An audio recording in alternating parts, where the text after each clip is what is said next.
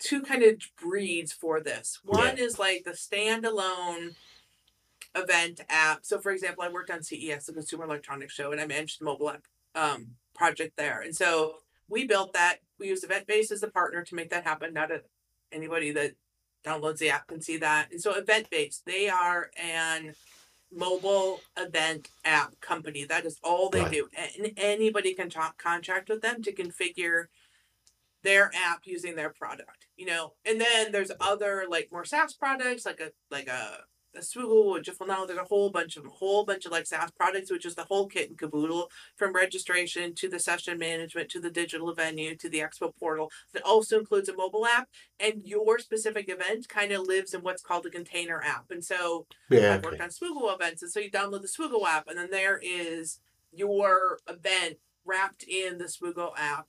And then but the new trend that's starting to happen and that we're seeing a lot more is what's called progressive web apps, which is really this idea that you get rid of the quote unquote old school like downloadable app, and it really is almost like just a wrapper and a super responsive website that comes with its own sets of challenges around connectivity. We talked about Wi-Fi, and stuff like Yeah. that earlier. So making sure that that's going to be appropriately responsive is a separate challenge in and of itself.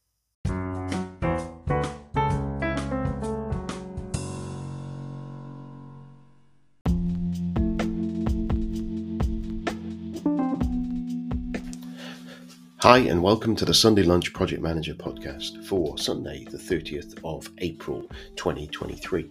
This is your host, Nigel Creaser, and today we've got the second part of my interview with Jen Santos, the events PM. Yeah, I love the idea of being able to having the kind of the courage, to be willing to go back and say, I know I said yes, but right? Yeah. I can't, this is my timing, and we're both consultants, right? We both have consulting backgrounds. And so as a consultant, or at least the way I was trained, was you never say no to your client, or it's bad form. You find alternate ways to say no. You say no in a way that's not a no, right? It's like that improv yes and. It's like, yes, Yeah. or why don't we explore this idea? Or yes, we can look at doing this, but then we need to, here are our other priorities. Which of these other things do you want to take off my plate to make this happen? Which other things do you want to take out of scope to make this happen? Again, going back to that classic triple constraint, it's, it's time, money, time cost quality, or time cost scope. It varies depending on which one. So it's like, yes, I can, but then something else doesn't get done. And so what is it that you don't want to get done?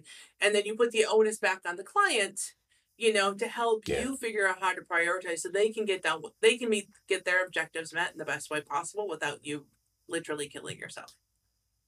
Yeah, and I think it's an interesting one, and I can see how suddenly the opposite happened to what would have been in those physical events, where loads of organisations going, oh, we can't afford to do that, or we can't be bothered with getting that bill. That you can only book that what's the name, Super Bowl event place once every 3 months because they've got loads of other stuff going. Suddenly get those massive physical constraints go. And I imagine that a lot of organisations have continued on with that. You'll correct me if I'm wrong. But they're going, we'll carry on. We'll keep on doing these virtual events. Actually, we'll do more of them. Because actually the cost and the return, compared to investing that big one, for us as an organisation, say for example, would have been, for somebody having a smaller organisation, would go, well, that's easier to do and simpler to do. And I know I work a bit with PMI UK, and they did some fantastic work doing some digital events over the lockdown period, got awards for it, and they've continued on with those digital events, with supplemented with the physical events. But again, in that kind of thing where you're providing essentially pretty much free events to your members, the cost benefit thing kind of just works, because I know how much, because I was involved in the events team, which I forgot about in this conversation. It's just recurred to me that I was one of the volunteers on the events team 20 years ago for the Midlands area, and I did get involved in a little bit of that background. I did know some of the things that weren't working and were working in the background of those things, and finding interesting places to run an event rather than just Hmm. another Hilton hotel. No, nothing wrong with Hilton hotels, but you know what I mean. They're of a kind, of a type. And we ended up doing one in the botanical gardens in Birmingham, which was a really interesting event because then you wandered around these hothouses and then into it was very the room where it was very much like your traditional hotel meeting room, but the venue itself outside of that was really interesting. And another one I went to, which wasn't it was a work event actually, was in the Science Museum in Manchester, which again somewhere different. And then another one, I'm just remembering all these different ones that I found it memorable, is Cosford Air Base in the UK, which is a museum, and you've got spaceships and you've got World War I aeroplanes up Oh wow. to sort of like fighter jets and things, and it's kind of like Hmm. those that ability to be incredibly innovative and finding new events probably changed your industry a bit, didn't it? Yeah, I mean, going to backing up to the part where you talked about when the pandemic started, I mean, because there were no in-person events, suddenly digital got the entire event budget, right? Yeah, So pre-pandemic, kind of the digital tools in from talking to other event tech pros, we were kind of like the necessary evil. We need to get yeah, people registered. We need to have a way to get sessions scheduled. And what is the minimum amount of money that we can spend to make that happen so we can throw all the money on the expo floor, yeah, right? yeah. That's Like fair it's enough. not quite that dramatic, but it felt pretty Yeah, that's close fair to enough. that. Yeah, if we cut Um, that corner there, we can have 50 more lights on there, sort of thing. Exactly. Yeah, So, then suddenly there's no F&B, there's no transportation shuttles to have to pay for, there's no venue to rent, there's no site visit to pay for, like all these things no longer happen. And so all that money got turned into making the digital yeah, venue the absolute best thing that it could be. And it has been interesting to watch different organizations go back to in person. I've seen some organizations try to go back to in person and they've struggled because their audience actually really likes the virtual experience. I have yeah, seen others, like more trade shows. Trade shows, I think, are going to do really well going back to in person because yeah, I mean, like you love trade shows, right? Like you live for wandering the expo floor, and a virtual expo is just not the same. So no, I'm working on an RFP right now for a client, and so they want a mobile app and a CMS, no digital venue. Nobody used it last year, so we're not even going to try it again this year because people want to be there in person. They need their phone yeah, so that they can go around, but they yeah. they they Makes don't sense. want Yeah, to. Yeah. yeah, it really does make sense. And and I suppose it's quite difficult for organisations that have that blended sort of activity. But then Hmm. again, I suppose that because you've got to balance, I suppose you've got to look at it and go, right, I've got a trade show and I've got a set of events. And I know people will come for the trade show, but they're not going to pay for the trade show, but they'll pay for the events. But Hmm. the other revenue stream of that whole event is the trade show people paying you to be there, because Right. that's part of the dynamic, isn't it? But if there's not enough Hmm. people there, they're going to be hacked off, and as you say, the Right. virtuals aren't going to sell them something. Sell them there'll be a little bit there, but it's not in the same way, is it? But by No. having the virtual people, that also supplements the revenue on top of, Yeah. because there'll be, if you've got an event in, like say in Houston, and I'm not going to fly out to Houston. In fact, there's a PMI event, the virtual series that's going on at the moment. It's a free one because I'm a PMI member. I wouldn't have flown out to see to do one of those, but I would go to a virtual one of those. Hmm. And that's the same sort of thing, isn't it? You'll some people you'll capture as extra revenue streams in those digital events. It's interesting you talk about the Yeah. mobile app. I haven't thought about the fact that obviously within your tech space there, you've got your mobile app and I guess your mobile watch widgets and things like that Hmm. potentially that are Yeah. part of that whole delivery thing. And I guess those have got to stay up to date with the bang up to date new phones and all the new different Yeah. versions of the phones and all that sort of stuff. But is it something you take? You've got a bunch of templates that you use for your sort of phone apps. You pull them together and then you use them, or is it that you've got to go from scratch because you've got to bring that new, unique, new experience to each time, or do you try to tried and tested, or is it a bit of a mixed bag?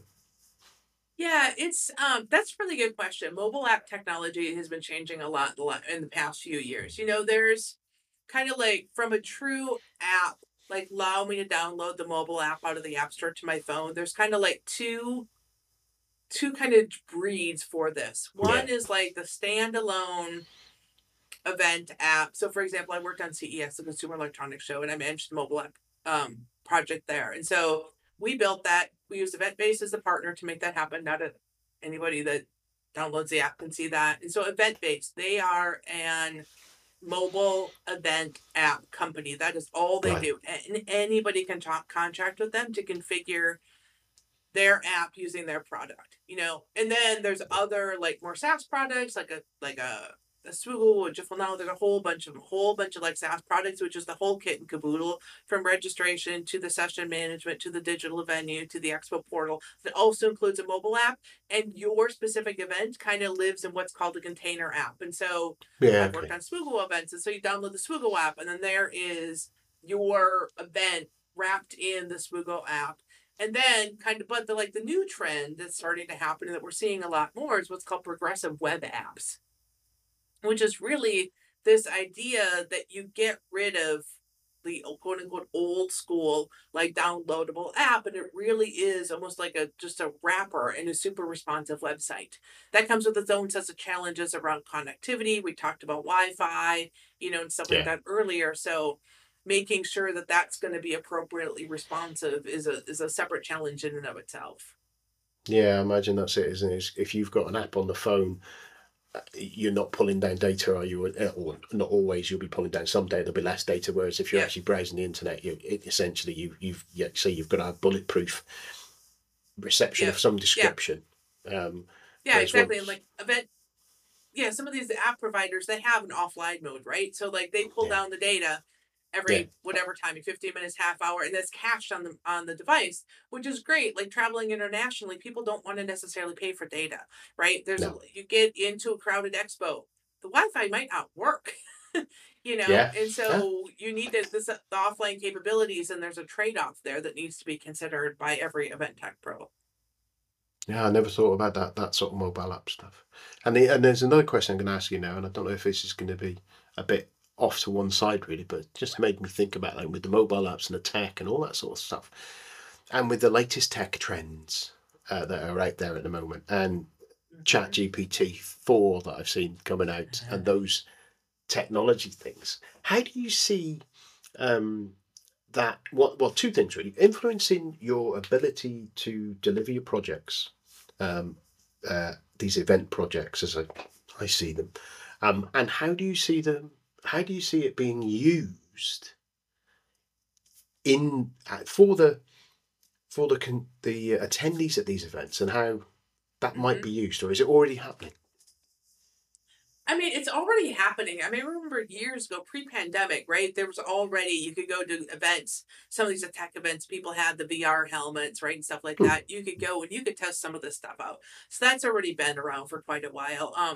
I think that looking at like VR, AR, location services, Chat GPT, that that it's going to be interesting. I'm not really sure. I have a couple of theories. I think that as much as event organizers would love to start using a lot more AI for predictive services, for personalized recommendations, or truly personalized services, I think that particularly when you start dealing with the larger companies, you're going to run into problems with legal and compliance and privacy and all those sorts Yeah, of things that event planners are going to have to try to work through, right?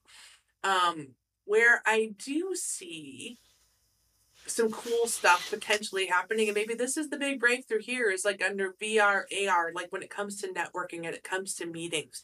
You alluded to this a while back about the idea of not wanting to get on a plane to go to a PMI event. That's one of the things the pandemic was able to do. It was able to make events accessible to a lot more people who yeah, couldn't travel, literally can't get on an airplane. They don't have the funding, they can't get away, they have a disability, whatever the case might be. And so we suddenly opened up this whole new world to them. We took Pandora out of the box. And yeah, I yeah. think as an industry, it would be, I'm going to say it, irresponsible for us to try to close that box again. Yeah. Not just from a revenue standpoint, but just from a making the planet better standpoint. I Yeah. don't think we should try to close that box again. Yeah, of course, because obviously the event uh, from a climate point of view, the event, That as you too. say, flying 20,000 people to a building somewhere that you could deliver the same content as well without flying them there or them flying there. As you say, it's kind of you need to consider it, don't you? You need to be able to say, actually, okay, let's make it a 5,000 people event, make it. But again, there's different pros and cons with all of those sort of Hmm. things, isn't it? It's kind of Yeah. and it. I kind of sit there thinking about the AR point, like VR, right? This is my own personal view here, and we're kind of going. I told you we're going a rabbit hole somewhere, didn't I? My whole thing about the VR and the goggles in your hands and playing like Ready Player One, that the image of people running around the town like that with their goggles on. I still can't see it myself. Plus the fact I get seasick when I use the damn thing. So it's yeah. So maybe it's an age thing with me. I'm thinking AR. I see differently. I can see the time where a pair of what would look like a pair of safety goggles that have Hmm. a screen in there that can augment. And if you are at an event, that augmented reality using those things there is that you won't necessarily always need the physical stuff there. And you'll have John, who's at home, walking along with you in the AR point of view in the corner, having a chat or in that session. Or I can see that kind of thing happening eventually. Hmm. It's quite a way away, I think, but I'd be fascinated to seeing that because I think it would be that way. That it adds. There'll be certain things that you can't bring to an event that you'd want to bring to an event, and you could do through the virtual medium. And Hmm. I think it's ways of doing it, and it'd be fascinating to see how it how it transpires those changes and Yeah. those integrations and kind of how you're using on your phone, going right. What I want to asking Chat GPT, say right, I want to go to a session that will teach me this, right? And I want to find 6 trade shows because I'm interested in doing X, Y, and Z. And being able to take your data from the event, use that kind of engine to go, well, here, there's the routes on your phone now for you to get that information that you're after. Yeah. That experience as an individual going to that event means I'm not wandering up and down the rows picking up pens I don't want and bags that I don't need and leaflets that I don't want because I'll pick them up if they're giving it me. If it's free, I'll take them. Do you know what I mean? So it'll save on the environment. It'll save me carrying stuff home and then throwing it away. And it would take me with those people who've got less time because to be fair, those events can be exhausting as well, can't they? As an individual when you're consuming them, it no matter how enjoyable they are, and I always find in anything like that, certainly on the trade events, I never get to all the places I wanted to look in because I get distracted by other stuff. But if Hmm. I had a route round to them that's um, curated for me, but to do that curation on if you like say you've got 20,000 people turning up at an event and you've got trade show, to curate it individually by a team is impossible, isn't it? Well, it's not Right. impossible, it's just Yeah. expensive. Yeah. But can these technologies help with that curation and enhance that experience for people? And I Yeah. can, I've been looking in. Yeah, I don't know. I mean, that's where I really think that, this AI has a lot of potential. The data yeah, privacy, and then there's also this idea of, this isn't big data when you're talking 20,000 people. 20,000 people may feel like a lot of people, but really when uh, you talk about like machine learning and stuff, you need a yeah, lot bigger it's not, data sets to make that yeah, it's not relevant. And that's statistically something that, significant, is it? yeah, we've been struggling with that for a while in the industry, at least on the teams I've been working on, which is like, how do you get good enough data on these people fast enough to make it relevant? And then, particularly Yeah, thinking about people. Yeah, okay, so Steve's been going to the same event for 7 years and he's job hopped 3 times in there. So, what I knew about Steve 6 years ago is not relevant, particularly to the Steve who I know today. no, And it gets really, really difficult. Um, I mean, we're working on it, but I think it's going to be an interesting thing to watch evolve over time. And the tech's getting better and better, and it'll continue to get better and better. And I think there's some Yeah. organizations that'll be super happy to adopt it and like be the hey, we're going to try this thing because that's who we are as a company. And then there's going to be other companies that are kind of like, yeah, we're going to see how it goes for them because right, they're just more conservative in their events philosophy. They want Yeah. to do it, but they need to see somebody else succeed at it first. I mean, it's normal. Yeah, standard, the early adopter, non-adopters, and this sort of thing, and that whole Hmm. thing. So, thinking now about because we're coming up on sort of 50 minutes now, kind of thinking about the sort of the audience a little bit, my audience a bit on this. Yeah. What what would you how would you describe the key differences between those events that you run and the tech that you deliver for those events to your experience of other projects? What were those? And I know we've got that fixed time scale, but what did you do differently that you compared to what you would have done in a run of the mill project? Yeah, that's a great question. I think that the first thing is, events. You've done some events. That events have a terminology and a flow, just the industry level of industry knowledge required to do an event really, really well is fairly high, right? And Mm. there's you immediately start drinking from a fire hose in these things. There's kind of no like way to ease yourself in. There's Yeah, no 3 month on ramp period. The way that, when you do dev, you kind of plan, yeah, 90 days to bring them up to speed. No, you get 90 seconds to get up to speed in the events industry. It's just the yeah, nature of okay, the industry, right? Budgets are always super constrained every single year, do more with less every single year. So that is kind of like one thing is just like being prepared with the terminology is a really big thing to me. And then the other big shift that I really noticed when I went into events is this idea of it takes a village. And there are so mm, many different vendor teams that you are going to be working with as you put on this event. It's much more cross company collaboration than I have seen any place else or any other industry that I worked in. I might be collaborating with 20 different companies to get just on the event tech side to get something off the ground, right? Because I have to coordinate with the scanner scanning and transportation and the F&B people and the digital signage people and AV and the video folks. And then maybe my event tech stack itself has 3 or 4 different suppliers on it. And so there's just a lot of different teams involved. And then you figuring out load in and load out times. Anyway, there's all these sorts of pieces that end up influencing the event tech. So, and getting everybody to work together when I'm not going to say it is in their best interest to do so, but not everybody necessarily, like any company, not everybody shows up with this kind of collaboration mindset, right? And so to yeah. get everybody on the same page, again, we're village people, get everybody thinking in this kind of we succeed or we fail as a team mentality is definitely been a challenge when you have so many different companies that are all trying to kind of get ahead. And do you find someone who's the sort of whether they're event director or whatever they're called that lead who's leading the overall event? Do they behave in that project sponsor role, or do they behave in more of a program manager role? How do you see it, or is there a mix?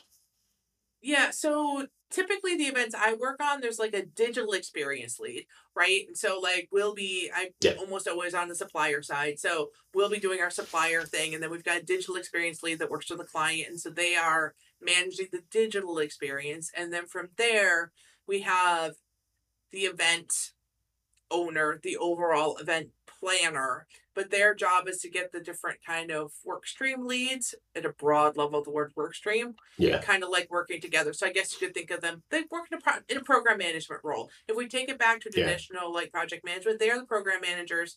They have their whole slew of project managers underneath them who have project yeah. managers underneath them, It's making like it all making a happen. film, isn't it? Yeah, It it's really is. that's the thing. I've talked to one guy who's in the film industry, and it's kind of maybe I need to get hold of. I'm not sure whether it would be a producer. I guess it's a producer probably rather than a director to in the film industry to talk to one of them about the same sort of thing because I look at it and I go, yeah, you've got a project there for 18 months to make a film, whether it from the point of script writing to digital effect finalizing and social media promotion straight out. It's a project, isn't it? And Hmm. kind of again, I suppose that's, you've got a bit of a launch event with a lot of those as well, and it's Yeah, no, similar sort of thing, isn't it? that's a fantastic analogy that never crossed my mind, but I love it because it has a lot of the very same, actually, a lot of the same Yeah, elements to it. Um, yeah, eh, yeah. table Well, building, food they and use beverage that. is They key for, yeah, craft table, right? That's what they call it. I yeah, think the craft table. Yeah. yeah, yeah, yeah. I think it's interesting. It's that what we see as traditional projects, certainly like me from the IT industry, I'm not sure about others, but the more often, and I suppose it's a little bit towards the way society's changing as well, that more things are managed in in a mindset of project management, and Hmm. how using those tools, as I say, it's a life skill. It's not simple. That I think the fact that, and I say this nearly every week about the fact that the only place that they haven't really got project managers is on The Apprentice, where they call them project managers, and that's kind of where it just yeah, winds me up a little bit. Not one of them would know what a Gantt chart was if it hit them with a stick. Um, and they are Love it. showing off my waterfall skills there rather than my agile. But hey, so I'm just thinking we're just coming up on the hour now. And thank you so much for giving me so much time. It's a fascinating, it's an area that I could think I could sit here and go, right, okay, I'd love to sit there and that mission control in the cafe where you're all doing it and seeing you. All right, this has all gone pear shaped. How are we going to solve this? I'd love to be a fly on the wall. I wouldn't want to be responsible for it, but be really interesting seeing all that. If there was, say, for example, there's someone who wanted to get into this kind of industry and kind of get into this, what sort of things would you, what couple of things would you say? And then is there anything else that you wanted to chat about um, just for the last few minutes? Yeah. So I guess I would say that it is, as you've already heard, a fun, dynamic industry. And I will also say that if you're interested in getting into event tech, you don't necessarily need to be technical. You don't need to have come up through the programmer ranks. You need to be the person that grandma goes to reset the router on your on the household Wi-Fi. But like that's it. As long as you kind of have good organizational skills, you are an excellent cat herder, aka project manager, um, Hmm. and you have a technical bent, I think, and you think events would be fun, you could be super, super successful doing it. If I can make a plug for my own thing, um, Yeah. I am launching the Smart Event Academy, which is specifically our first course is Smart Event Foundations, which is a training program and certification program for people that are interested in becoming event tech project managers. We take you through a mock event, using real event tech to kind of get Oh people to wow. understand the vocabulary, understand the rhythm, understand the attendee slash customer journey, how to manage clients, what all these different work streams are, what a knock is, because I used that phrase earlier and I didn't explain it, network operating center, um, all those sorts of things. And so we have cohorts launching So the every month. I network, think that, what? that sounds like that sound. I was going to say network operating center. I can imagine that being a that's more like a mission control. Yes, that's totally like a mission control. I'm never allowed in it. Yeah, So there was a oh, it's Jen. No, we're not. No, no, no. She doesn't need to come in. So, anyway, a cohort starting every single month. And then excellent. you know what? I have really, really enjoyed the conversation. I cannot believe it has been an hour already. I could go like another 2 hours with you just like rat holing on this. So thank you so much for having me here. Oh, it's been brilliant. So, so finally, if people want to get hold of you, want to find out more, where's the best place to get hold of you? I am on LinkedIn all day, every day. Don't, it was just 1 minute. Anyway, don't tell my clients that. And then I'm I also I I, at, I know the feeling. yeah, and then I'm at smarteventacademy.com as well. But LinkedIn is the best way to connect with me directly. Brilliant, superb. So, thank you very much, and good luck with your next event whenever that is coming along. And like I say, it's a fascinating area, and there's so many tangential and so many entirely different elements to it. That's just fascinates me. So, thank you very much, and I hope you have a wonderful evening this evening. Thank you, you too. Cheers. Cheers.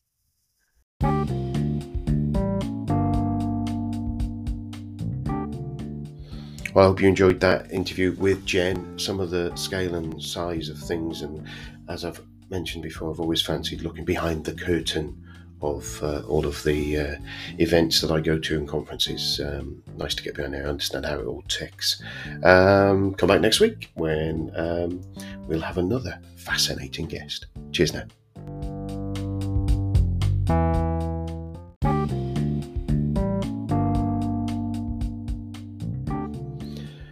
So this is my final wrap up.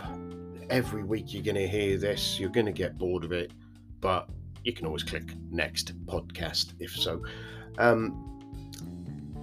If you have enjoyed it, if you listen to this podcast to the end of this show and you think that was great, I'd love to be able to help Nigel out. There are loads of ways you can do it. The first and obvious way is to share the podcast, send it out to people. If you know colleagues and friends who'd benefit from it, you think they'd enjoy it, just send them the link. Grab one of the links, or send them to www.nigelcreaser.com/podcasts.